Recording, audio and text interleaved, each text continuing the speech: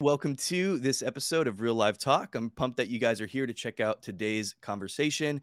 I pray that the content of this episode blesses you, challenges you, makes you think, or something like that. And if it does, I just want to invite you to consider subscribing, sharing, or leaving a review. If you're listening to this on one of the podcast platforms, that's amazing.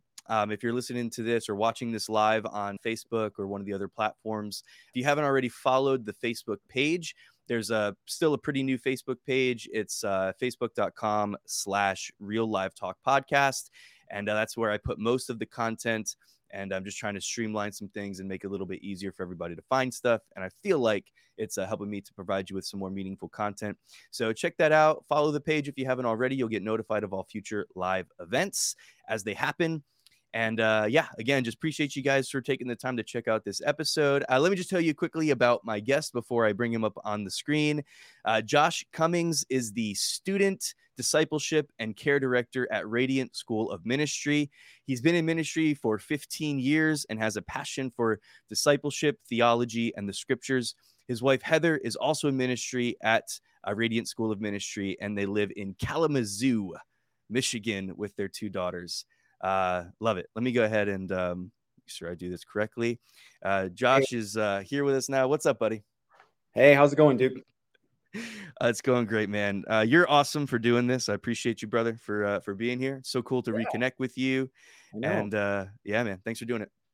I'm really excited. It's good to see you again and be on the podcast. I'm really excited. I'm sitting here in one of our classrooms right here. This is where transformation happens, right here. It's where the magic happens. Love it. Love it. And so you and I think we've been in ministry, sounds like, for about the same amount of time. Maybe you might have a year on me or something like that. Yeah, I said it's 15 years technically, but it's been 16 years since I graduated from Elam. Yeah, I spent 1 year working full time in a warehouse and then just serving wherever I could in the church. So I was doing ministry, but on a volunteer basis. Yeah, and I think I was the same, except 1 year later. So you were class of 06, right? Yeah. And I was 07, and then basically took a year where I was working, got married in 08, and then we were immediately in Mexico in ministry. So yeah. Yeah, brother. That's awesome. Very cool. So Kalamazoo is that's just super fun. That's a cool what's it like there? I mean, it's like, as far as the name of a town goes, it's amazing. It sounds like it'd be a pretty cool place. Is it a just a small town, big town, city? What's it like? I mean, it's a city. It'd be a smaller city. I mean, if you live in New York or Chicago, it's going to seem tiny, but if you're used to living in the country, it's going to seem like a bigger city in some ways. My wife and I live in a small town. We just bought a home this summer. We're just east of the city. So it's nice. You can go kind of from cornfields to the middle of the city pretty quickly. Actually, that's where our school is, right in the heart of the city, downtown. And so it's a pretty cool area. Southwest Michigan is beautiful. Lake Michigan is only about an hour away. There's tons of little local lakes, and you get all 4 seasons here. Really cool fall colors. Yeah, that's awesome. It's a great place to live. We've really enjoyed it here. The winters are kind of like New York. They're a little rough for a while. About February, you start to get sick of it. But yeah, it's great. And my dad actually grew up in Southern Michigan, a little closer to Detroit. So it's not entirely foreign territory for me. Yeah, that's awesome. So Kalamazoo is like, where in Michigan? Is it more northern? Oh, you got the mitten, right? Oh, you got to do the mitten. Okay. On camera, all right? You Detroit's Michigan people. On the east side, and then Kalamazoo is going to be more on the southwest side. Yeah. Okay, gotcha. What do you know? Do you have any idea what Kalamazoo means? Because it's just like, it's one of those things that like kids, it's just one of those kind of nonsense words, but it's a cool. It's is that what it is? Okay. It has Kalamazoo in it, and I read that as a child, and it just sounds like another, like Timbuktu or some. Yeah, Timbuktu's a real place too, but both of them are used like they're a made up place. And so yeah, you tell a lot of people, and they're like, "Oh, wait, that's a real place. Where is that?" But yeah, I think it comes from a Native American word. Actually, there's the Kalamazoo River goes through here and stuff. So Yeah, I was trying to look it up real quick to see what it means. It says it could mean boiling water or a place where water boils in I'm Potawatomi, so sorry. yeah. I'm so what how is it? How do you say I it? don't know. I don't know either. I think it's Potawatomi, but I could be. Potawatomi. I I'm so sorry if I've offended anybody. But yeah, I don't know if that's real or not. It could mean boiling water. There you go. I don't So know the story, but yeah, it's a beautiful place, and the our school of ministry is a part of a really thriving church here, and so it's a really great that's place to do awesome. ministry. Yeah. That's awesome, man. So Radiant School of Ministry, how long have you guys been there now? My wife and I have been here just over a year, and this school started a year before that. The school is led by a friend of mine, Toby Kavanaugh, that I went to China with about Okay. 14 years ago. You might be familiar with Toby and some of his Yeah, I ministry. didn't know. I am, but I didn't know that. So that's cool. Yeah, yeah. He started a school for a year in New York State, and then the church here asked him to partner with them and do a school of ministry here. And so he and his family and some of the staff moved out from New York to lead the school, and it's pretty exciting. Some of our staff we've known already from our time in New York, and a lot of them were heavily involved in Campus Target, which for those of you listening, that was a missions organization that Toby led. Up until recently, they had to go dormant because the borders are closed in China, but Hmm. they mobilized young adults for ministry to Chinese college students. And so most of them speak English. I went there 2008 to 2009 and had the opportunity to lead about a half dozen guys to the Lord, just sharing the gospel, making friends. And it was awesome. That 1 year changed my life in a lot of ways. Yeah, man, that's so cool. That had to have been just such a cool experience. Yeah. Yeah. I think in a And lot of ways I was really like hesitant and uncomfortable about sharing my faith before that. And I kind of let it be like, you know what? Some people have the gift of evangelism, and I'm just going to leave it to them. They can take care of it. hmm And, I'll just do whatever. I'll do my job as a Christian. But that part, that's for them because it's just not me. But hmm then you do it and you're like, you know what? I can do this. And I've seen God move and God act, and it's not all on me. His heart beats for them to know him, and he is drawing them to himself, and I get to be a part of it. And so it was really, yeah. really cool. Yeah, man. I feel like we could do that with a lot of stuff, right? Like just kind of, step back and be like, oh, someone else will handle that. Someone else will take care of that.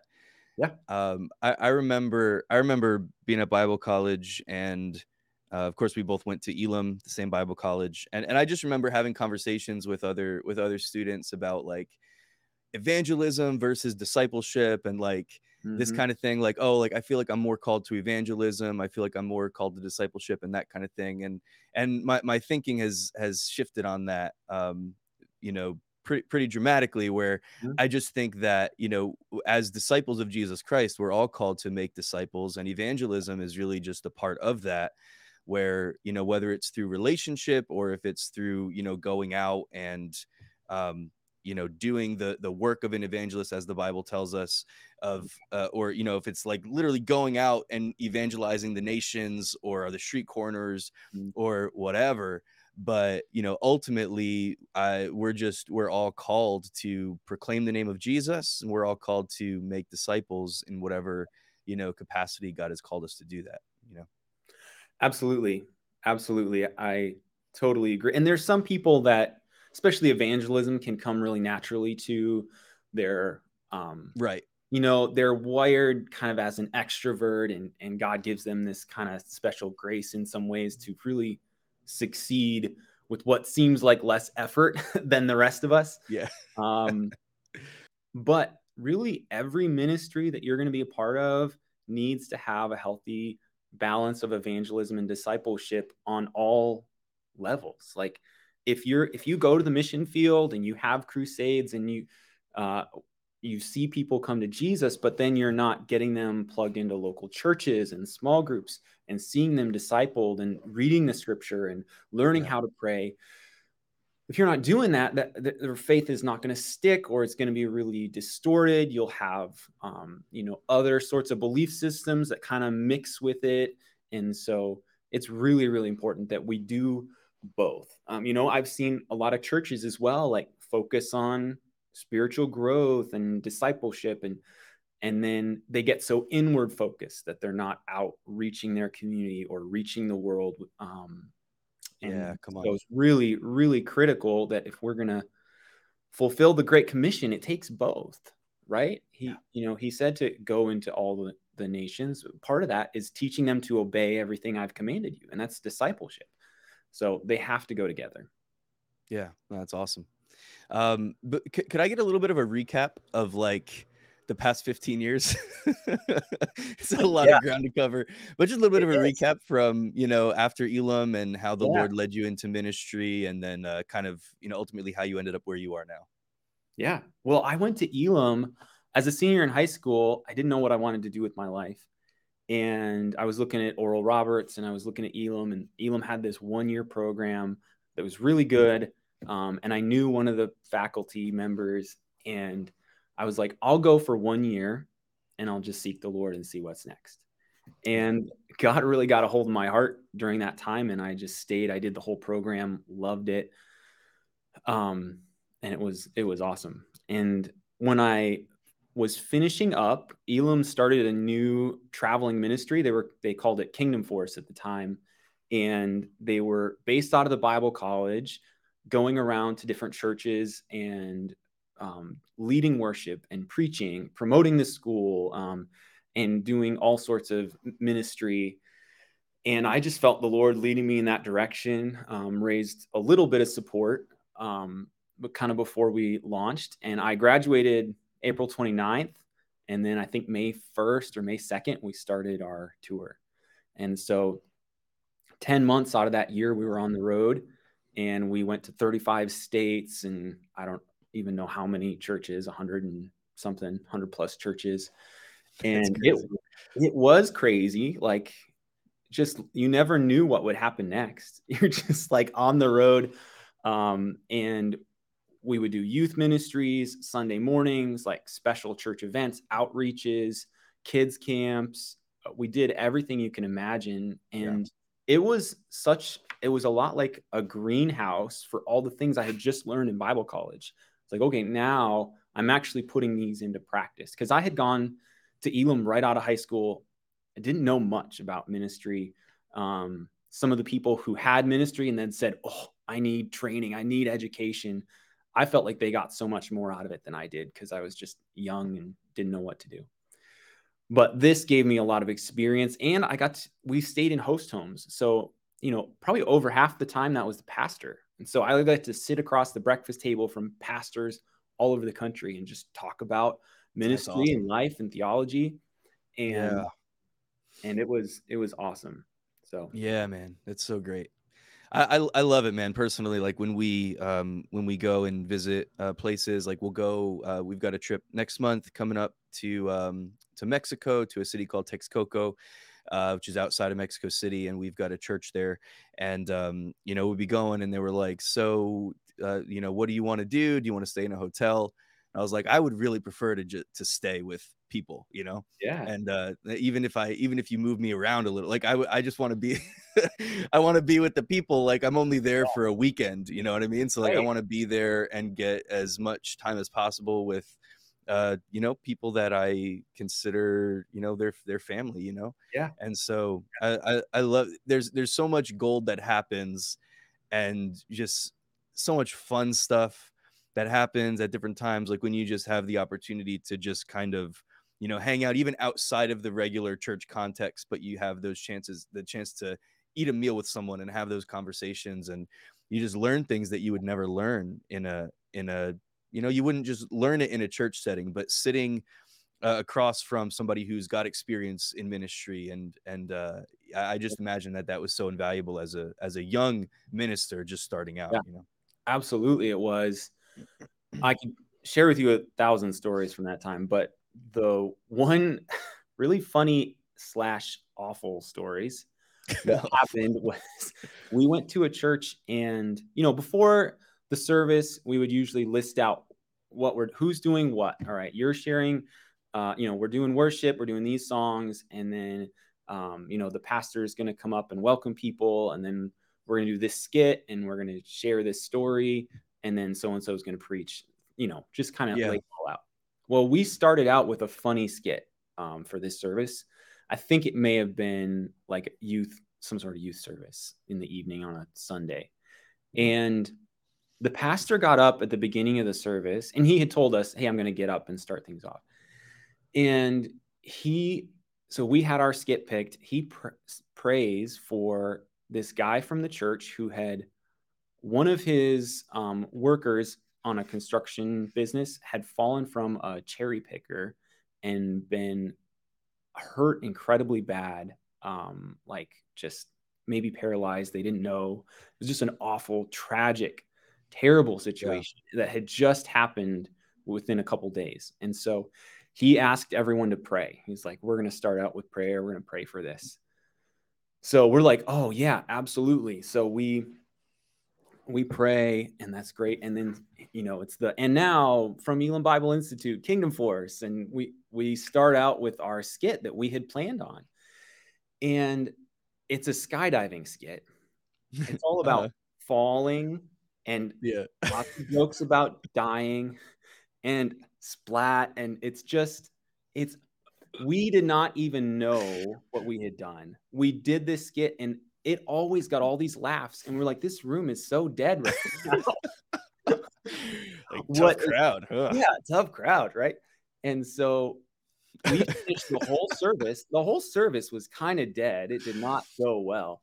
We finished the whole service, and we just happened to be close enough to our home base that one of the staff members had been with us, and we're driving home, and she says, one thing I would mention to you guys off of tonight is you need to pay a little more attention to your context, to what's happening, and adapt on the fly sometimes to situations. And I remember just turning my head like, what happened? What is she talking about? And then she spelled out for us what we did. And I just remember I turned red, like the embarrassment of like, we might not ever send a team back there. Yeah, right. It was rough. I laugh now that it's been years, but back then it was embarrassing. It was pretty rough. Yeah. But that's so funny. But you have to learn from experience and the hard way sometimes. We're gonna pray for this guy who just fell a really long distance, and he might not make it. And that was all of our jokes. By the way, afterwards, and it was just, we were on autopilot a little bit. So yeah. So I did that ministry for a year, and then as I was getting to the end of it, everyone's asking you, almost like you're a senior in high school all over again, like, what are you going to do next with your life? And I remember over and over telling people at every church we stopped at, I don't know what I'm going to do next. I just know I'm not going back to Kansas. And so I stayed in New York. I had no job, no car, no phone. Hadn't had a cell phone yet at that time, even though a bunch of my friends did already. And, kind of ran out of money at one point, and all of that the Lord provided. I had a job, and they didn't give me orientation. And so I was just getting no income for a while. And then the Lord provided a job real fast somewhere else. I worked in a warehouse at an audio company in Webster, New York. And it was great, good, just regular job, work hard, make money. And then in my free time, I would serve at church as much as I could. So I served with Josh Finley in the youth ministry at my church and at Elam Gospel Church. And then I did a internship with their video team as well. I spent about 10 hours a week kind of working with their tech team at the church. And so I just invested myself into that. And my direction was local church ministry. But I didn't quite know where to go or what to take next. And then the Lord kind of blindsided me with this whole China thing.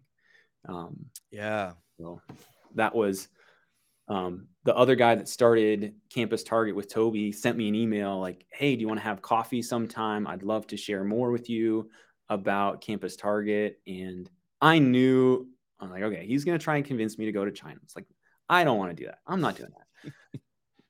And but he's a good guy, and he offered to pay. And so I said, all right, yeah, sure. And then I just had this thought, this conviction that I should actually pray about this. Like, if I'm going to have integrity, like, I can't just walk in and say no. I need to pray about it.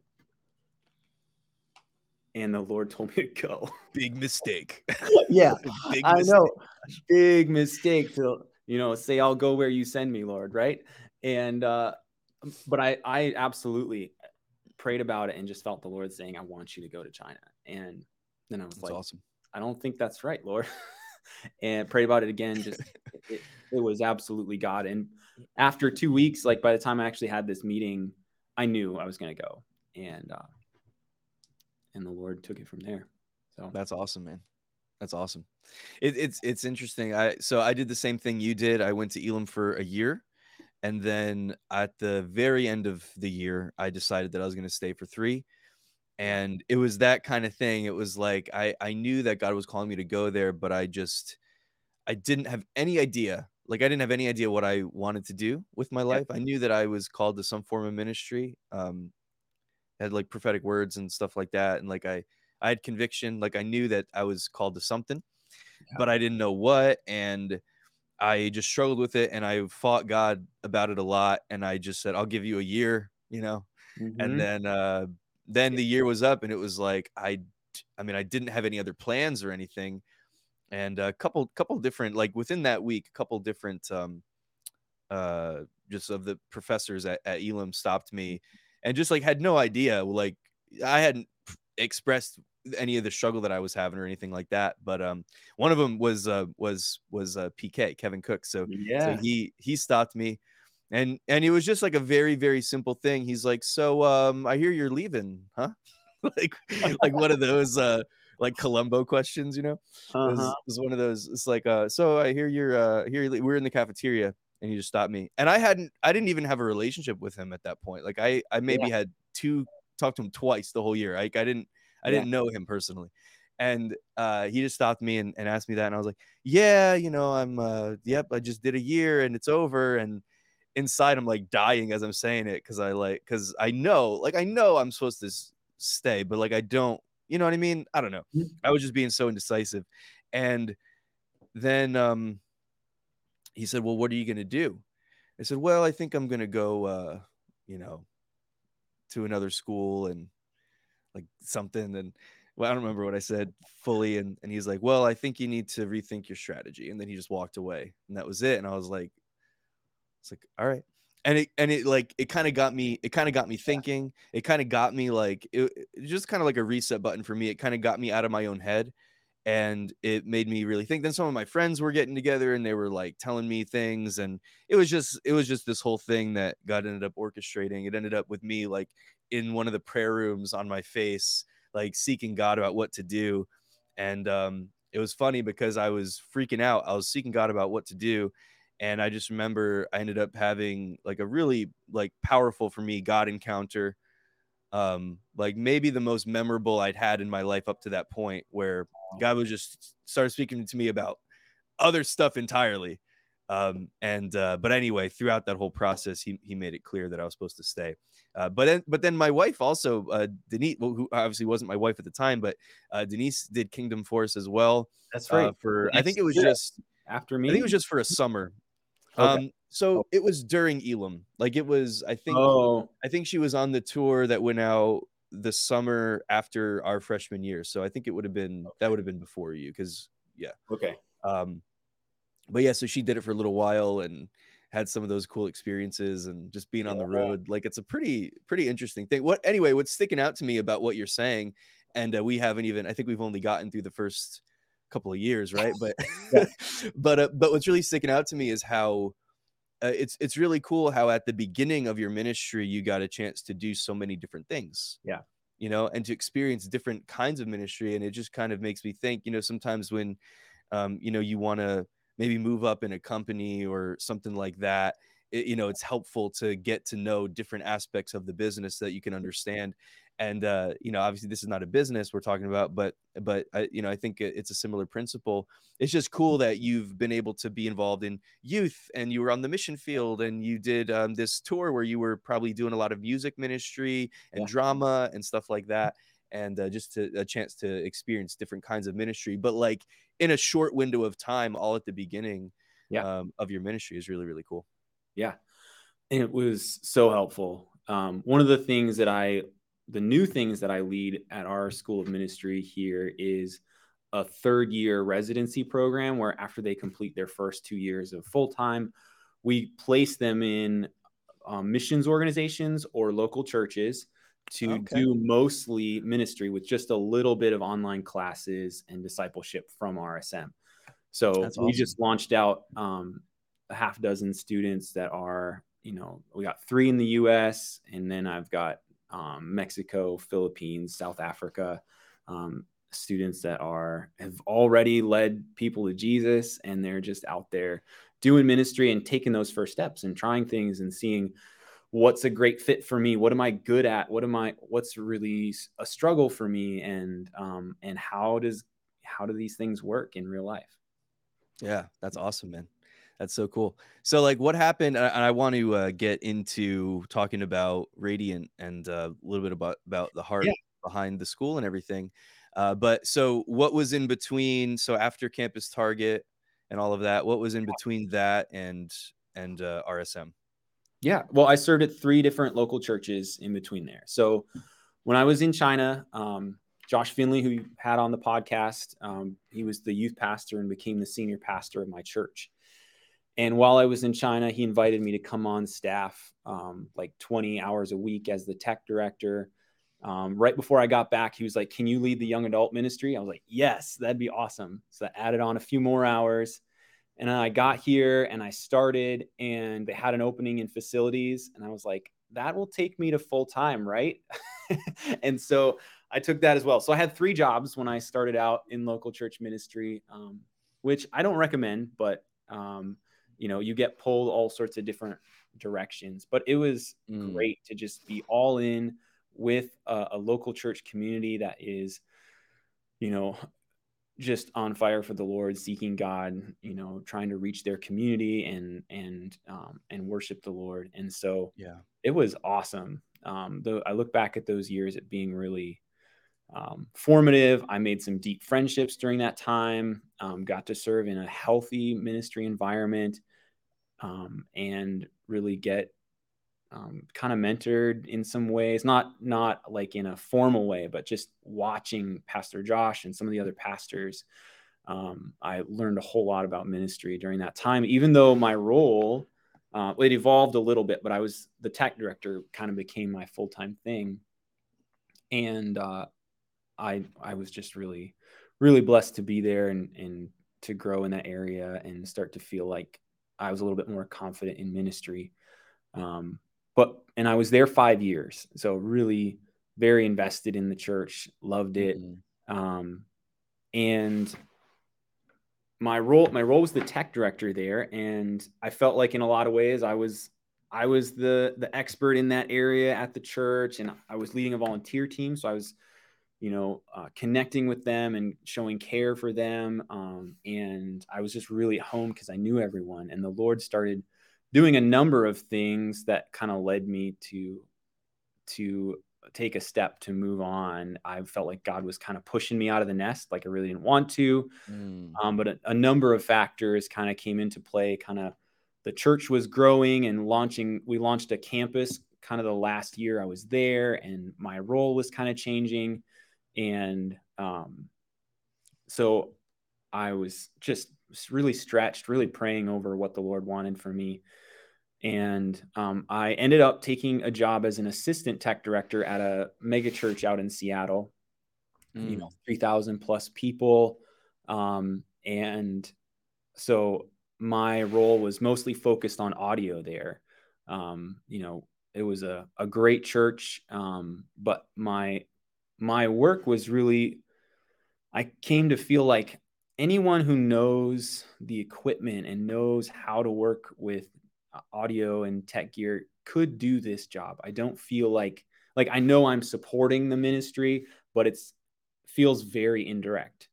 And I wasn't leading a team of people anymore. I wasn't praying over people or just having conversations with people about their faith on a regular basis. I was just working for an organization with a skill that I had. And that's fine in a lot of ways, but I came to realize that wasn't what God called me to do. And there were some other ways that I wasn't a good fit there either. And they were some of their distinctive beliefs about non-essentials didn't line up with what I believed. They were a more Calvinist leaning church. And I don't really come from that background. And so we ended up getting connected with a church in the Pittsburgh, Pennsylvania area. And so for 5.5 years before we came here to Michigan, I was the community pastor there. And you went from wait, real quick. Yeah. You went from New York Seattle to Pittsburgh. Yeah. In a And then really short stretch of time. I only spent 13 that's unreal, months dude. in Seattle. Oh my gosh. Right before we moved, my wife had hurt one of her feet somehow. Then she bumped the other foot into her crutches and hurt a toe on the other foot. And we had and our oldest was, I've never heard of that before. Our oldest was like 9 months, and we had to get all of our stuff across the country. So we loaded up all our stuff in the U-Haul, and I drove it with the car behind it all the way across the country. And she flew. Yeah. She had to fly, but because she was hurt, we had to get a friend who brought her baby. And so the two of them and their babies like flew across the country. And by that time I had got into the apartment and everything and gotten settled. But that's so crazy, dude. And the first night I got there, like there was a mix up with our hotel reservation. So I had to go stay the night at my boss's house on the floor. Like, hey, good to meet you. I'm here. Can I sleep in your basement? And, but they were, the church was really great, really welcoming. You know, you think of Calvinists online, they have a reputation for being kind of harsh about certain issues. And in real life, though, like getting to know these people, they were filled with the love of Jesus, super welcoming of us. And we had a good year there. That's awesome, man. Yeah. And then we had a way to drive a U-Haul with a car. Yeah. How long did that take you? 5.5 days. Yeah. And there was one stretch from Omaha, Nebraska to Billings, Montana that was like 18.5 hours. That was a long day. I don't really want to do that again. That's so crazy. Is that just like nothing? Are you just driving? Is it pretty just flat and there's nothing? Mostly nothing till you hit parts of Wyoming and Montana there at the end. Yeah. But we had like a small carrier. We're trying to save money, and they ran on Sprint towers. If you have regular Sprint, they had like free roaming on other networks, but the Sprint network itself was not that extensive at that time. And so I left Omaha and I turned west at, I think it's Sioux Falls, South Dakota. And then I lost signal, and I had to get all the way. I didn't get signal till the next day in Spokane, Washington. So my wife and my mother-in-law are like freaking out because they're freaking out with the moving truck off the face of the earth. Who knows if he's okay or not? I had to stop at a truck stop and call the people I was staying with in Montana, my friend Rob's parents. I had to call them from a payphone at a truck stop. I was like, do I have a quarter? Like, how do I use a payphone again? There's some 20-year-old listening to this, like, what is roaming and what is a payphone? Like, that's exactly. No clue. Yeah. This was 2014. So it was a little while ago. Not even that long, but not even only 8 years ago, but yeah, that's crazy. But it's crazy how far we've come. Anyway, keep going. It was crazy. So it was a long drive. Finally made it across the country, but it was brutal. But so that's nuts. Yeah, we went from Seattle to Pennsylvania, and I served as the community pastor at that church overseeing small groups, which is one of my big passions in ministry. They've impacted me so much in my life. And so groups, volunteers, membership, their missions programs, just anything community related, really was similar to an associate pastor sort of role in a lot of ways. And I loved it. It was awesome. That's Really awesome. great pastor there, healthy church. It was, I kind of grew up in a more charismatic tradition, and where I'm at now is more in line with that. This church was Methodist, but they were run a lot like a non-denominational church, and much more on the conservative side theologically of Methodism. And so it ended up being a pretty good fit in a lot of ways. That's And a awesome. really just a great church, great leader to serve under there. And so it was awesome. And that was another just major growth factor for me in ministry, is being able to spend 5.5 years Yeah. just in a healthy church, serving, building relationships, seeing God move, seeing people put their faith in Christ, seeing people deal with their, all the pain and struggles of life that come up. Like we live our lives sometimes and just not aware of everything that people are going through. But I couldn't read through the prayer list every week without seeing something of someone who's just suffering. They lost a child to COVID, or they're going through cancer treatment and dealing with their own mortality, or Yeah. people finding out their spouse is cheating on them, and like all of those things. A guy calls me up and says, "Hey, I know, I've drink too much sometimes and I'm trying to grow on that, but I've been using cocaine on the weekend and Mm. I want to stop and I don't know what to do. I don't know how to tell my wife and all of that." And so I was able to walk him through that, and all those situations are real life stuff that Yeah. happens in churches. And right, churches get a bad rap so many times because, some of it is fair and some of it's not, but really life change happens in the context of relationships in local churches. Yeah, Not man. and not so much because, hey, we have a governmental structure or we have a denomination. Like those things help us be organized, but really what causes change is conversations and relationships, Yeah. and bringing the scripture and bringing the spirit of God into those things. It's so good, man. Yeah. I think about that a lot because I feel like, um, we we tend to put a ton of emphasis, as pastors and church leaders, we tend to put a ton of emphasis on just like the Sunday service and, Yeah. preaching, and we want it to, look good and sound good and everything. And it's great. It's great. I think we should do everything we can with excellence.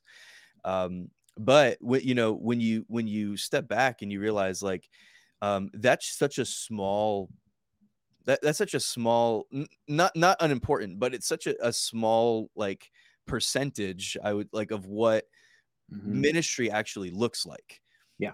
from day to day, because so much of ministry, especially, particularly pastoral ministry, but so much of ministry is, like you said, it's like in the trenches with people, Hmm. and Yeah. it's messy, man. It's Yeah. messy, but it's yeah, it's Yeah. just walking through life with people. It's not all messy. Some of it's amazing. A lot of it's Mhm. amazing, but Yeah. building relationships with people and being willing to, kind of walk through those difficult, moments and circumstances of life, um, with people that God loves. And it's a really amazing responsibility. And but yeah, it's so much more involved. Like I think that when, people think about their pastor, they might not realize, all the stuff that actually that they're dealing with, all the stuff that weighs on them Yeah. throughout the week, throughout a given year, like all the different things that they're just walking through and dealing with. And then I think people tend to forget that, like, the pastor, the person in ministry, like they have their own problems, they have their own, Yeah. issues of life that Yeah. a lot of times you probably never hear about. Right. And you know what I mean? And it's just, Yeah.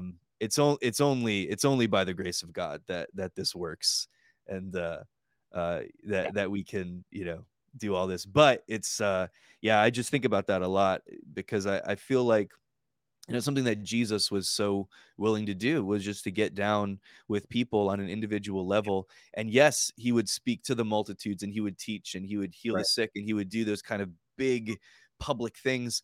But then he was also so willing to like go and talk to Zacchaeus, who everybody hated, and Yeah. to, go and eat with him in his house and to spend that personal one-on-one time. He was always, Yeah. just so willing to get involved in somebody's life and to get into just the trenches of life with people, in order to speak into their life, to speak truth to them, to call them higher, to set them free, to whatever. But yeah, man. Anyway, so it's Yeah. that's really really cool that you had that experience. There's a verse I'm trying to think of right now. Essentially, yeah, I won't look it up, but essentially, Paul says, we not only like did ministry, but we shared our very lives with you. It's good. And that's so important for anyone in ministry to really get a hold of. Ministry is all about relationships. Hmm. It's all about people, and it's not about the stage. It's not about Yes. like influence and marketing and image at all.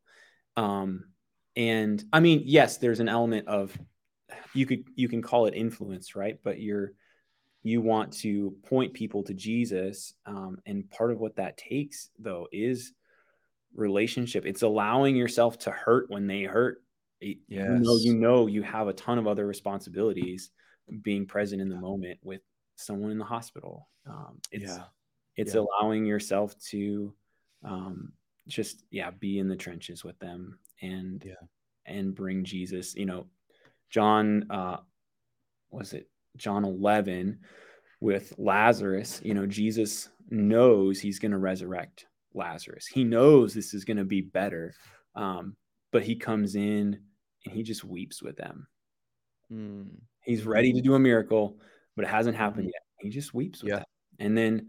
And then we see as well, like, in the New Testament, weep with those who weep and mourn with those who, or rejoice with those Yeah. who rejoice and mourn with those who mourn. So it's so important in ministry, that I think our world runs on image and runs on power Mm. and Come on. money, Yeah. and that's not the way of Jesus. Yeah. If you there's a book I'm partway through. It's called The Way of the Dragon and the Way of the Lamb, and it kind of Mm. contrasts these things, talking about the world goes after the way of power, and that's often what the enemy does, is trying to get us to believe, Mm. oh, this is it. This is the way that we make an impact, is through taking on the methods of the kingdom of this world.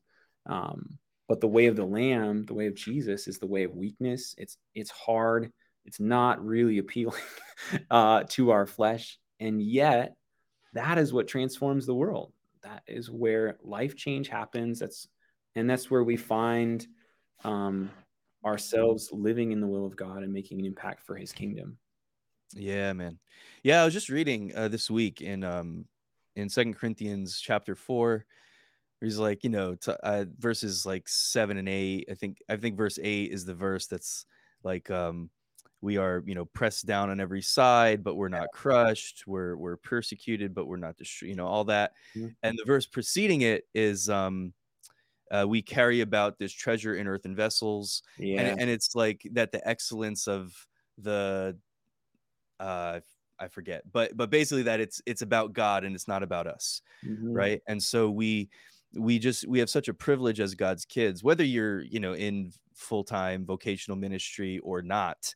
Um, it doesn't matter. Like we as God's sons and daughters, like we all have just this incredible privilege of just carrying His presence with us, and his love and the fact that we've been renewed and transformed, and yeah, we're still in process, but like he's doing something on the inside of us. And there's so much stuff that happens, but like even when we're pressed down, even when it's difficult, even when it's challenging and it's painful and it's frustrating, um it's not to the point that we're destroyed, because Yeah. he's positioned us in a place of victory. And so when we keep our eyes on him, when we keep our focus on him, he gives us everything that we need. He gives us everything that we need. And so not to adopt any kind of like a victim mindset or anything like that that would say like, oh, like this is just so hard and I'm stuck in it. No, like this, it does. There are times where it is really hard and it is really frustrating. Yeah. But he's always with you and he's always faithful. And through that, just the glory of God is just being revealed in incredible ways. And even when we you get further down to I know it's verse 17, but I just blanked on what it says. um 18 is while we look not at we look not at the things which are seen, but the things which are unseen, for the things which are seen are temporary. But verse 17 is where he says, "Oh, these momentary light afflictions are but for a moment, but working for us a far more exceeding and eternal weight of glory." So even like God's so good that even those difficult circumstances and those challenging things that we go through, whether we're dealing with it or we're walking with somebody else through it, um, that it's working something, because God doesn't allow anything to be wasted, Yeah. and he's such a redeemer and he's Yeah. such a restorer that yeah, man, it just he works just incredible things out of the worst circumstances of life. Yeah. um Yeah. but I wanted to say, because I think that that's what discipleship is about. It's about being in it's about relationship. Like discipleship doesn't really happen, I don't think, from a platform, or Mhm. from a distance. Real discipleship is walking through life with people. And sometimes it's as simple as like sharing a meal with somebody. Yeah. And sometimes it's as simple as, just spending time with somebody, walking them through a challenge that they're going through or something like that. Yeah. But, it's relational. And that's where, um, real life and real ministry takes place, in that, kind of closer knit. Not to say that pulpit ministry is not real ministry, it's part Right. of it. But Mhm. as far as like the real growth, I think that takes place in the lives of people, in terms of discipleship and Yeah. becoming stronger, more committed disciples of Jesus, it happens in the context of relationship. Yeah.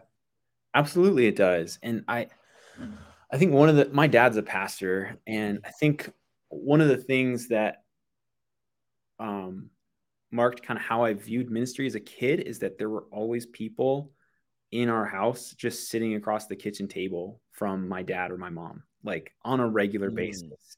that's so Uh, good. I remember, at times I'm just playing, I'm just in my house doing whatever I want to do.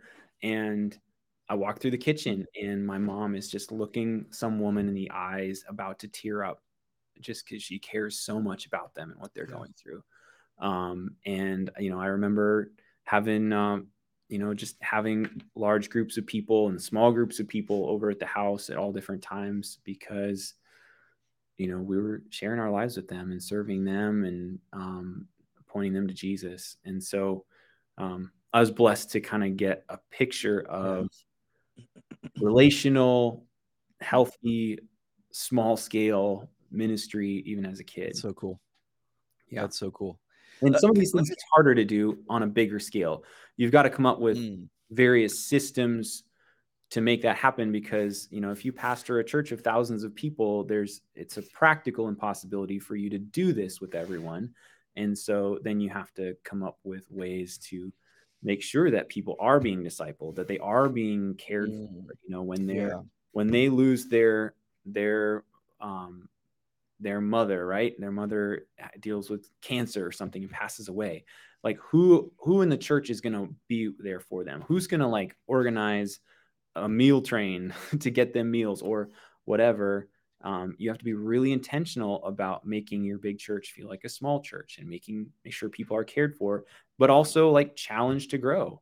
Human nature kind of leads a lot of people to want to come Mm, in the back row and not really be noticed and not engage too much so that they get challenged, but just to kind of get out of it what they want. But the truth is that the gospel challenges us and we can't live the same way. And there needs to be someone who's speaking that to us. in a Mm. loving, graceful, respectful manner. And so, healthy churches bring that down to a real grassroots level. It's your small group leader, or if you're a high schooler, one of the student ministry volunteers or whatever is there in the trenches with you, caring about you. They know what you're going through, and they're pastoring you on a small scale. Yeah, man. Yeah. 100%. Um, I wanted to ask you, and you touched on this with your experience with going to Elam and kind of being there for a year, and then God making it clear to you what you're supposed to do after that. Mhm. But how did you know? So like when you went to study at Elam, like did you know that God had called you to ministry? I'm curious about like how God made that clear to you?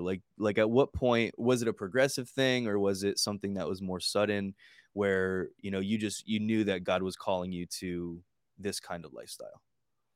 It was very progressive. Yeah.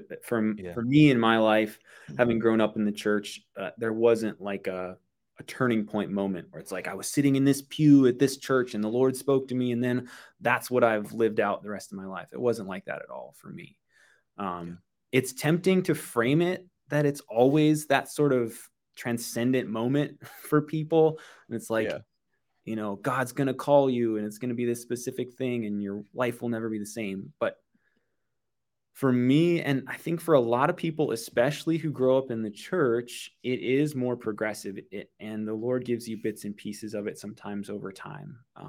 There I had a couple prophetic words when I was like a middle schooler or so about some things, but nothing that was like, super clear.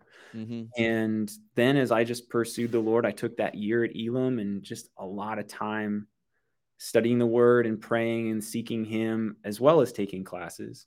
Elam as well as RSM here really put a high value on the presence of God and encountering him, um, and not just books. And so it was a little bit over time. Like I remember specific points at Elam where I felt like the Lord was saying, like, I've called you to be a man of the word. And then another time, like I've called you to be a man of prayer, and I've called you to be a worshiper. And, just kind of bits and pieces that have sent me in a certain direction. And then just inviting the Lord into my life decisions of what's next, right? Yeah. I finished that Kingdom Force tour. I was living on campus in this tiny little basement apartment with two other guys, and I didn't know what was next. I don't remember if I had a job yet at that point. I think I did, but a friend of a friend who had gone to Elam was leading a youth ministry in Rochester. They were looking for someone. I had studied youth ministry at Elam, and they wanted someone because they knew they had to leave in a year, and they wanted to bring someone in and transition a nice long process, like a year long, to have someone Hmm. lead the group when they left, which is a great strategy. And Yeah. initially I was like, yes, this is my moment. This is exactly what I've been training for and what God wants. And I talked it over with, I think, one of my mentors, and then realized I need to pray about this. And so I remember laying down on the couch and just praying, like, Lord, is this what you have for me? Um, and just getting a resounding no. I was Wow. like, this is logical, God. I studied for this. Yeah, man. I Yeah. like this is a good step in. I'll be working with somebody else. I can phase in. Um, I thought this is what I should do. And God said no, and I didn't understand why, but I Mm. passed it up. And then I got more involved at my church, and it's at that church where I met my wife. It was at that church where I got connected with Campus Target and with Toby, who now I'm ministering with. Yeah. And all of these things in my life would not have lined up the way they did if I had made that choice, which seems so logical, like just a great next step. Um, Hmm. my wife and I Our life story, as I've told some of it, looks like on paper, like it just bounces around. Like, Yeah. what are you guys Yeah. doing? Like, get a focus and get to it. A high school guidance counselor is going to look at our lives and go, you guys need to get it together.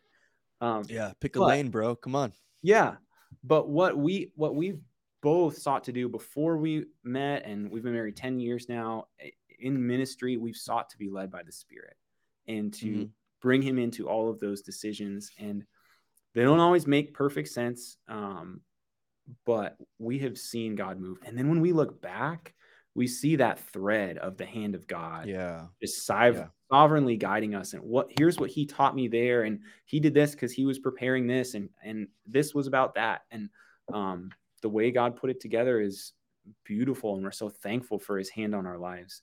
But our job is to submit everything to him and to be led by the Spirit. Yeah, man. Yeah, that's so good. It's funny because I had a similar, I have a very similar experience to what you shared, and it was funny because as I was getting ready to graduate from Elam, I the opportunity came up where it was actually offered to me to lead the Kingdom Force team. Oh, yeah. So that would have been a year after you, I guess. Okay. I mean, I don't know, to lead it, like Right. I The think that's student how they leader. presented it. Yeah, Yeah. yeah, that's how they presented it to me. And I wanted it, man, because it sounded so cool. And I was like, man, and my wife had done it, and I had heard cool stories. And I was like, man, being out on the road, and like some of my friends were in it, and I was like, this sounds so cool. And I was thinking at the time, like, I had like just that year become a worship leader and was kind of grown into that. And it was still one of those things where, I mean, they wanted me to do some worship leading and stuff like that. And I was like, that was still something that was stretching for me, but I was excited because in my mind, it's like, I'm going to be a rock star, like, like that kind of stuff. Right. Yeah. And so I was excited about it. I wanted to do it. I mean, there were people that I looked up to and respected and trusted that were saying, like, I believe God is saying to do this. Mm-hmm. And after I struggled with it, man, but after I really sought the Lord, and I heard him speak, he was just like no. Wow. And it was I think it could have been great, could have been awesome.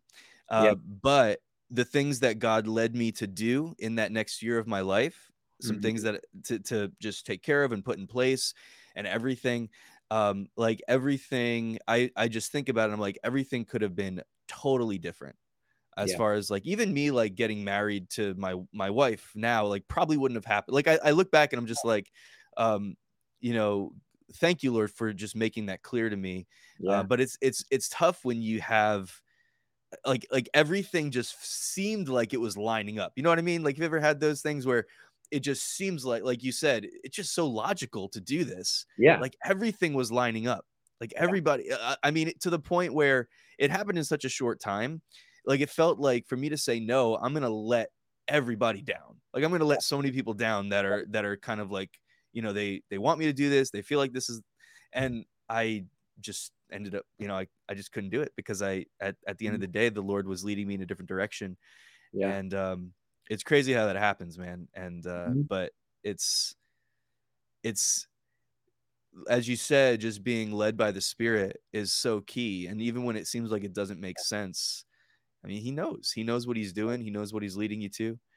Yeah. And not everything has to look the same. And the fact that you've moved from coast to coast like, like multiple times is so crazy. But Yeah. it doesn't surprise me that God would do that because he's creative and he doesn't have a one size fits all strategy. And Yeah. so Well, part of what the Lord, can I share with you part of what the Lord did in my heart during that time in yeah, Seattle? The yeah, back and forth, snip, snap. the ping pong, yeah. And so, Snip, snap, snip, snap. yeah. And so, uh, I was in New York and I was under Pastor Josh Finley, and then the youth pastor was Seth Goodson, who was one of my classmates. Mm-hmm. And both of those guys are wired like to be very visionary, and they're really good people skills, and really seemed really confident and comfortable with leadership on a high level. And I was looking at myself going, I know that I am not wired like those guys. Mm. I'm Mhm. I'm more introverted, and I don't always feel like I have that much vision like they do. Maybe I'm not cut out to be that kind Mm. of pastor, that kind of minister. And Yeah. so I was the tech director, and I was like, I can be good at this. Like, this is my role. I know this stuff, and I can teach this to people, and I can equip, and make ministry happen in my church. Yeah. This is my lane. And then kind of as I left, I took that lane like to the highest level, basically. And then I found like the Lord just kind of redirecting me, saying, Mm. this is not your lane. Um, I have something greater for you. And when I stepped into my role in Pennsylvania at the church, the senior pastor was wired a lot like me in a lot of ways. His Mhm. personality was like me. He, kind of the way he thought and lived, he was just wired more like me. But he was a great leader, and he was good at what he did, and people felt cared for, and the church was healthy. The church was growing. And I kind of it was really a cool thing where the Lord, through these three churches, the Lord taught me like pastors come in all sorts of shapes and sizes. And the Yeah. Lord calls you to do what he wants to do through you. Don't compare yourself to other pastors and other people. And, no matter, that's true kind of no matter what you're doing. Mhm. Don't compare yourself to other people. Compare yourself to what the word of God says and what Yeah. the Spirit is saying to you. Who you are, you find in the scriptures what God says about you. And over time, you also kind of experience like just how you're wired mentally and emotionally and what you're good at. And the Lord doesn't want you to compare yourself to someone else, but to actually, Yeah. Come on. I was afraid to step out into certain things because I compared myself. Um, and this kind of gave me more boldness to step out, to take more risks and do more ministry in the local church. That's awesome, man. Yeah.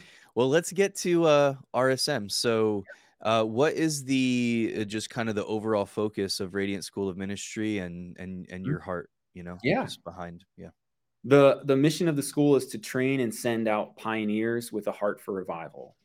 And a lot of this Mm. comes from Pastor Toby and his heart for ministry and what the Lord's put on in his life, and also the mission of the church here as well. And so we not only seek to train people for ministry, but to send them out to walk with them through that. So I mentioned that year 3 program that I'm doing this year that's part of our sending process.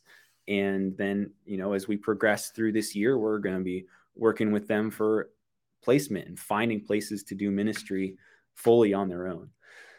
And we're also, we also encourage our students to start new things, to do new Mhm. things, to be pioneers. Because if you look at our culture and what people believe, and you look at the numbers of Christians in this country, the numbers are going down. And let's be Right. honest, like what we are doing is not working. And so we need new missions strategies to reach our own backyard. We need to think about our country as a mission field, and we need to do new things that reach this culture with the unchanging gospel of Jesus. And Yeah. so that's a big part of it. And the school just has a big heart for revival as well, just to see God moving in miraculous ways, to see people putting their faith in Jesus, to see um, just really powerful movements of the Lord in our country.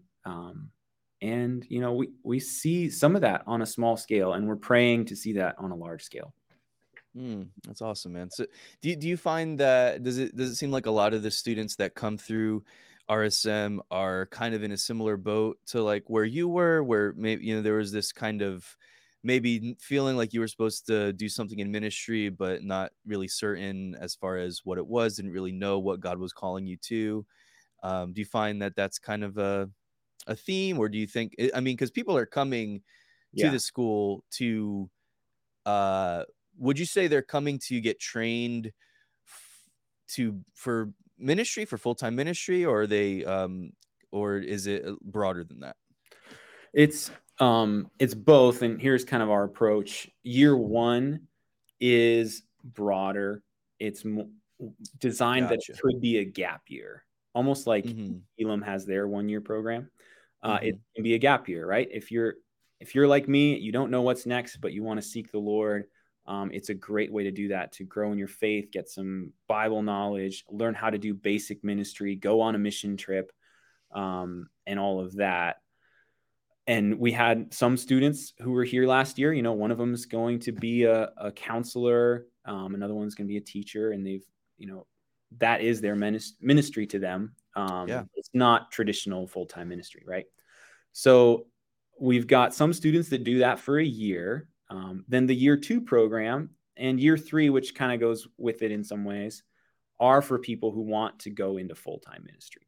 And we've basically seen about 75% of students advance to the next year each year, or maybe more. Wow. Really Wow. high percentage. That's awesome. If you look at the national average, that's not really normal, but there's some cool stuff God's been doing here. And so generally 75 to 80% of our year one students will stay and do the second year.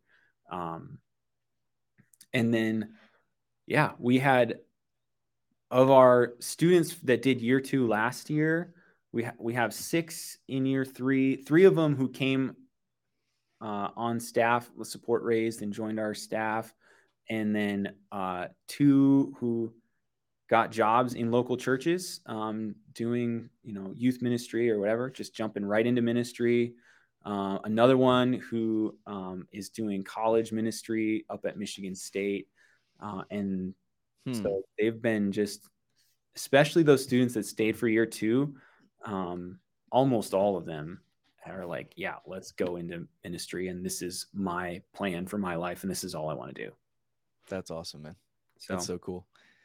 So, you personally, as the student discipleship and care director, what does your role look like? yeah. So much like I got to kind of coordinate a groups ministry at my last church, Mhm. we have student small groups once a week, as well as a whole bunch of student life stuff, just fun nights together, or, um, you know, yeah. So just kind of facilitating care and discipleship. We also, in addition to groups and some of our events, we have um, regular one-on-one meetings Mhm. where, for discipleship and just care in general. So the staff will meet with a year two student, and then the year two students meet with year one students, and they kind of Okay. get a taste of learning how to have these conversations that point people Yeah, towards that's cool. spiritual growth. And it's a little messy. They're not always like, maybe the quality isn't quite as good as a staff member, but they're getting a taste of learning how to minister to someone face to face and build them up and ask questions instead of telling them what to do, and point them towards Yeah. Jesus. And so that's um, that's a really big part of what we do. And that was something that I got to experience when I went to China. That was part of Toby's missions organization structure, was these regular one-on-ones. And I grew so much from them. And we've brought that in from kind of a missions model into a school model. And Mm. it adds some complexity. I mean, trying to figure out the list of like small groups and who's meeting with who for their one-on-ones was, really a big, complicated puzzle that I had to solve. It's almost like, in some ways, like picking tables for your wedding, of like who sits with who and how this Mhm. all works. Um, but it's worth all the work, because we see so much fruit from these close relationships. We're just Yeah. setting people up well to have close relationships that are centered on Jesus, right? Yeah. Fun is great, but that's not like the main purpose, but that is part of sharing life and living in community. But we're setting these groups up with the target of spiritual growth, with the target of making sure that no one is left out and feels uncared for. People come in, you've got a large percentage of students who come through Radiant, through the church, and they're fairly familiar with everything, and they might even know some of their fellow students and feel at home. And then you get a handful of students from this church and that church and Ohio or Indiana or something. And like, we want them to be immediately loved and welcomed into Yeah. the group, and not made to feel like, oh, you're different, or we forgot about you, or anything like that. And so we're intentional about making space for discipleship conversations and life on life stuff, just like you would in a church. Yeah. We try to create a sort of family structure here where we are sharing life together. We care about one another. Every week in our groups, we do our highs and lows. What was the high of your week? What was the low of your week? And it's just a classic small group move. Yeah. But it's done so much because it's important. It's like, I want to know what was hard in your life this week. And I want to know what brought you joy, and celebrate Yeah. your successes,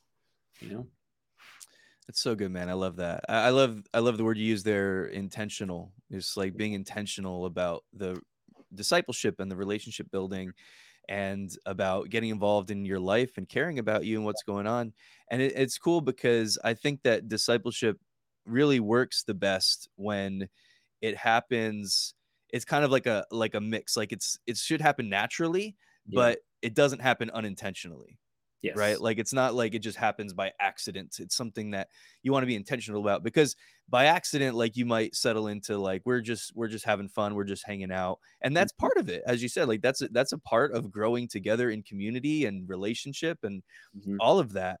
And God wants us to have lots of fun. Yeah. But yeah, the intentionality of saying, you know what, like, we're actually doing life together for this season of life that we're here. Like, Yeah. we're doing life together. We're going to grow together. We're going to be there for each other. We're going to Mhm. impact each other's lives.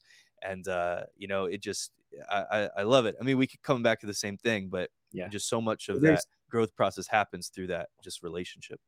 Yeah. And a lot of ministry is more like, it's like building a trellis for the vine to grow up, right? It's Hmm. the vine is going It's to good. grow I in like that. some direction, but if you want it to go a certain direction and look a certain way, or be healthy, you have to build the trellis for it. But a Mm. trellis by itself is like, all right, it's just a boring, Yeah. trellis. What's it going to do? So you need that structure so that the organic thing can happen, and happen better and more efficiently, right? Sometimes it's like, well, ministry and discipleship can happen, but we want to set it up well to ensure that these sorts of relationships and conversations happen, not accidentally, but intentionally. Yeah. Just Yeah. support that. So churches do that one way, and schools do it other ways. RSM brings a lot of missions sort of strategies into what we do, um, and and hopefully our students leave with a really strong heart to see the world come to know Jesus, not just their neighbors, and not just to be content with the way things are, but to have a heart to see the Great Commission being accomplished, in the nations and in their neighborhood, whether they're in a local church or they're in the Philippines or wherever, to be a part of God's mission of redeeming mankind, renewing creation, Mm. seeing all people come to the knowledge of Him and experiencing His presence, His love, His grace, and forgiveness. So, That's so good, man. Couple just basic questions. Is it all in person, or do you guys do online stuff as well? How does that work? we are primarily in person, but some of our new Awesome. programs are not.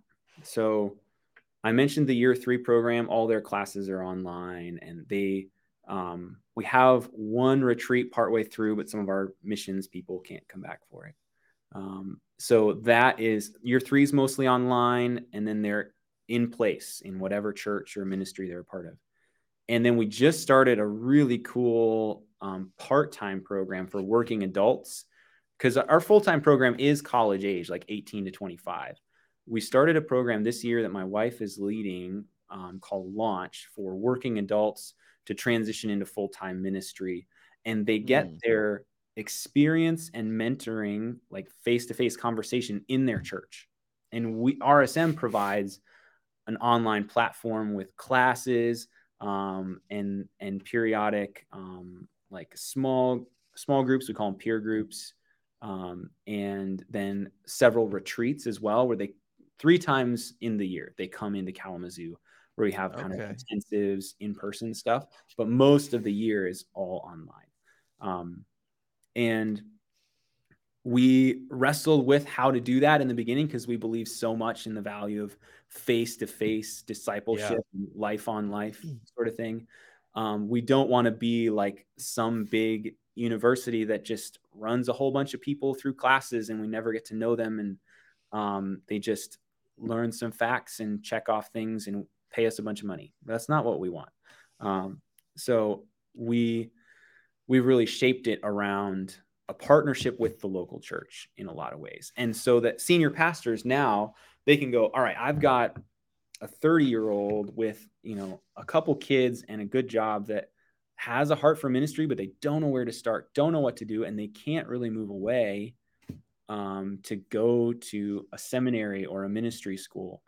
Right. And so this plus the pastor doesn't want to send them somewhere where they don't come back from, right? Sometimes people go to, maybe IHOP or Elam or something, and they stay there. I mean, I didn't want to go back either. But the thing is, like, those pastors, they want those people who are already involved in their church to be equipped for ministry in their context. And this allows us to do that. It's a huge blessing to the pastors, as well as the students, in a lot of ways, to do it this way. So there's some partnership that goes on between the school and then the church that the let's say the working adult wants to be a part of. And so is that something that takes place? Like, do you have is that just I just wonder logistically. So is it like if somebody that's never, it's from a church that has like never, worked with you all in the past, and they say, I want to go to this school, then is it kind of like you all reaching out to the pastor of that church and, seeing if that's something that they're on board with? And we kind of do what we can to make sure that they have a conversation before things get very far on our end. Because the core of it's a 2-year program, and like, this is a significant commitment by the pastor. It doesn't have to be the senior pastor necessarily, but this is a large commitment by them. And so we want them to start out with a conversation. They need to get on the same page. They need to talk about the program and talk about God's call for their life, and then explore it with us and see from there. Fill out an application, check out the website, all of these things. But what we don't want is just some random person going, hey, I want to do this.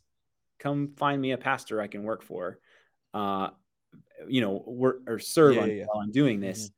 And we want it to be within churches, and hopefully there's already a moderately strong relationship between this person and their pastor. Because the truth is, if the pastor doesn't know them or approve of them having at least potential to go into ministry, well, we don't really want to put them through this program. We want people who are who the pastor can work with and who knows they have at least the potential to become a really good minister of the gospel. Does that make sense? Yeah, no, I see a ton of value in that. That's a unique model. The pastor is kind of a filter for us in some ways, because the pastor has to be on board. And so at times there may be a few students that were the pastor's like, we don't know them. We don't know if they're ready or not, but the pastor actually knows them in real life and might be able to go, okay, I don't know if this is the right path. But most of the time, I mean, we thought this program would have like 10 students. The first year we were wanting to just do like a easy, like Yeah. soft launch. And our church network has like gotten so excited about it. We have like 25 students. This is the first year we've done it. We didn't do any marketing. Like we didn't do some big Instagram push or anything. Yeah. It's just organic. We told our pastors, and we've ended up with a ton of people just jumping on board. So we have, That's crazy, man. That's yeah, awesome. between all of we have like 47 full-time students, and then like 50-ish at our local part-time, and then 25 more online part-time. So we have around 120-ish students that That's we're awesome. recruiting. Yeah. That's crazy. That's great. Yeah. So like, were you expecting for there to be a little bit more like, I don't know, for there to be some pushback from from on the pastoral side and stuff like that? But then it just kind of it caught Yeah. on more than you were expecting. That's cool. To some degree, yeah, but we've had a few pastors that were apparently just waiting for something like this, That's and they awesome, man. had people in mind that they right away they're like, I want this person to go through that program. Yeah. Some of what's happened is the pastors themselves have been the initiator and said like, I know this person and their capacity for Yeah. ministry, and I want to talk to them about doing this. So Well, that's a really cool partnership that happens. It's yeah. that's really really cool because it kind of gives the pastor some context for having maybe some one-on-one time with that Yep. student, or for like giving that student some opportunities to minister and stuff like that, where maybe there could be some walls up or something like that would just make it a little bit difficult in a traditional setting. But because they're going to school for this, and because there's this other relationship that's happening, it's just like, it kind of creates that context for that ministry to take place and for that mentorship to take place, and the partnership of it not all being on the pastor to train this person, but you Mhm. guys are coming in and coming in Yeah. from the And school from side. our It's side, really like cool. we value learning by doing so much Yeah. for equipping people for ministry. So from our side, it's like, oh man, they are doing hands-on ministry while they're taking these classes. This is perfect. So it's a really good partnership that I think Yeah. blesses the church and blesses the school. Um, And and it doesn't feel like to the pastor like you're trying to take this person away from me, but it's exactly. like they're getting the benefit of their being trained, and then yeah, maybe they're going to go out and go somewhere else eventually or something like that, but they're being trained through the school, but also in the context of the local church. And Yeah. so yeah, I just see so much benefit there. That's Hmm. that's really cool. I love what you're doing. We're excited about that. My wife just had a Q&A session last night. She was leading. She taught one of the first classes, and then one of the pastors that taught a class was on there, and um, just really, really good time. So one of the things we really love is doing a ministry training school under and within a local church. It's an amazing setting to do this, not to be independent and doing our own thing and trying to find resources and connections for, you know, uh, mission trips and teachers and all of these things. Like a lot of our pastors are heavily involved in the teaching this class.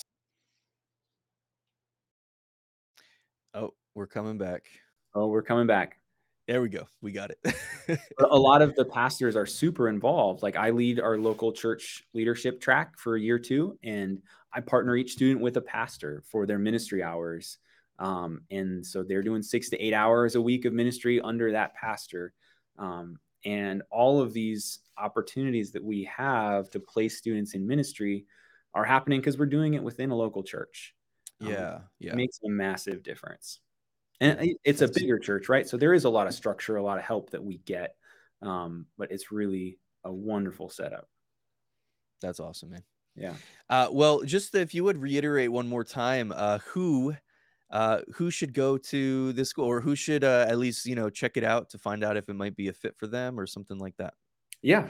Our year 1 program is designed for, someone who's 18 to 25, and they want to grow in their faith. They want to understand how to minister to people and really just take a year to seek the Lord. And you're going to meet God in an amazing way and get some experience in ministry and go on a mission trip. Like, you very well could lead someone to Christ on the mission field just in that 1 year. And so, yeah, our team that went to South Africa saw like a whole village of people watch the Jesus film and raise their hands to follow Jesus. It was amazing. And so year one is designed for people who are, not sure what's next, or they know what's next. They just want to take a gap year before they go to college or just start a job. And then our year two program after year one is for people that want to go into full-time ministry. They continue into that. They pick a track: missions, local church, and campus revival options. And we get them experience in that specialty, and we go a little deeper. They're becoming leaders at the school. They're taking more in-depth Bible classes. And both those programs are like 18 to 25-year-olds, college age students. And then year three, we place them out in a residency doing ministry. Yeah. But we have a local part-time program and this online part-time program called Launch. And those are both for working adults. Our local one is more for anybody. It's just for anybody who wants to learn about, theology and scripture and ministry and going deeper in their walk with the Lord.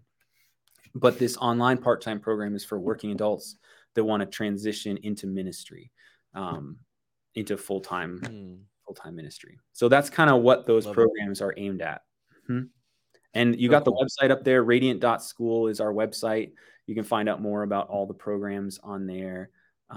We want to train and send out, the next generation of pastors and missionaries to reach the world for Jesus. And there is such huge potential and opportunity for that. And God's doing amazing things here, even greater than we expect.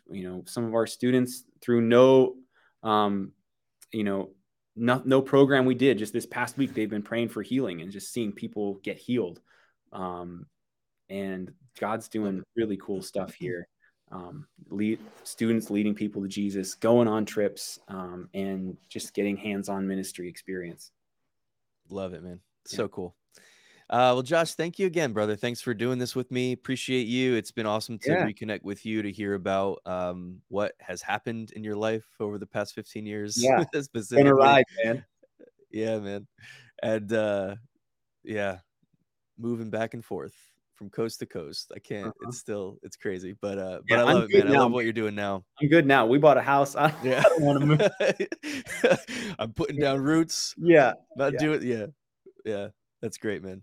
Very cool. So, thank you again. Love what you're doing. And thanks for sharing it with us. And everybody, thank you guys for taking the time to check out this episode. I pray that the content blessed you or challenged you in some way.